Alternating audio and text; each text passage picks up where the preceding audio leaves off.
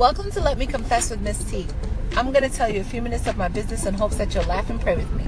So y'all, let me confess.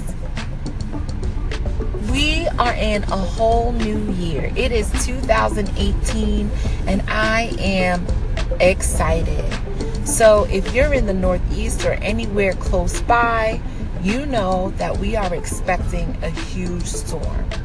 And so in that storm, the highs of the new year have kind of subsided and everyone's running around like a chicken with their head cut off, literally.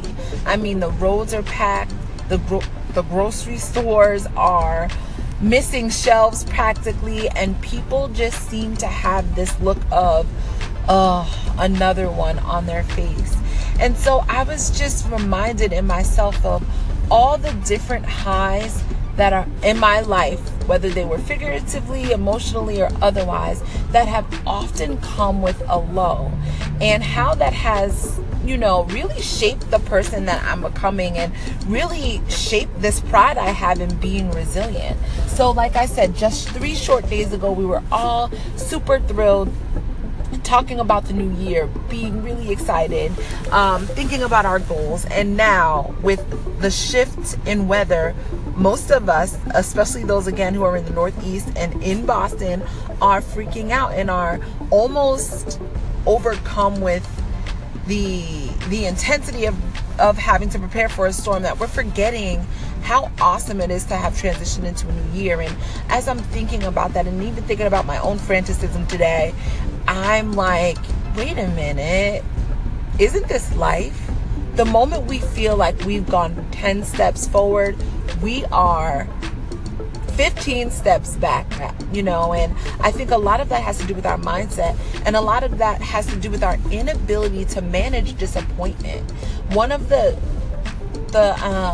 things that I learned last year in 2017 is it's not about being able to be happy when things are not good. It's being able to manage my disappointment, being able to manage my inclination to want to shield the vulnerable parts of me that don't like to feel disappointment or who don't like to feel down. And so I just want to encourage you that regardless of where you are, don't let the high of the new year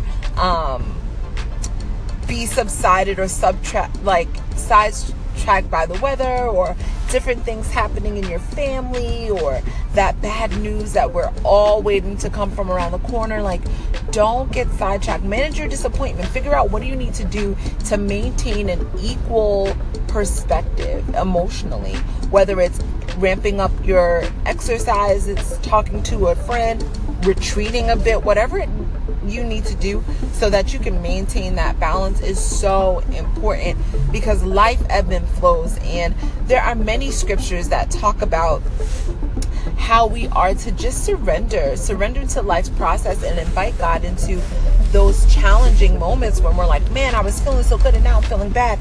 If we don't yield to the fact that we can't control even our emotions at times, and we don't yield to the fact that we all need to manage disappointment in a way that's healthy and allows for us to be consistent, we're always going to be on an emotional roller coaster. So I just want to encourage you guys, and I wanted to confess that I'm still feeling really, really, really good, even though the weather is supposed to be really, really, really bad.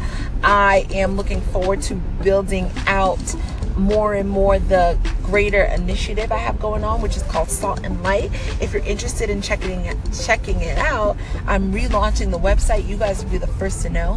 saltandlyte.com. Please go check out the website. I just relaunched it today. I haven't made it public knowledge, but I want you guys to be the first to know. Anyway, happy new year. Keep that high. Until next time, guys, don't stress, confess. Later.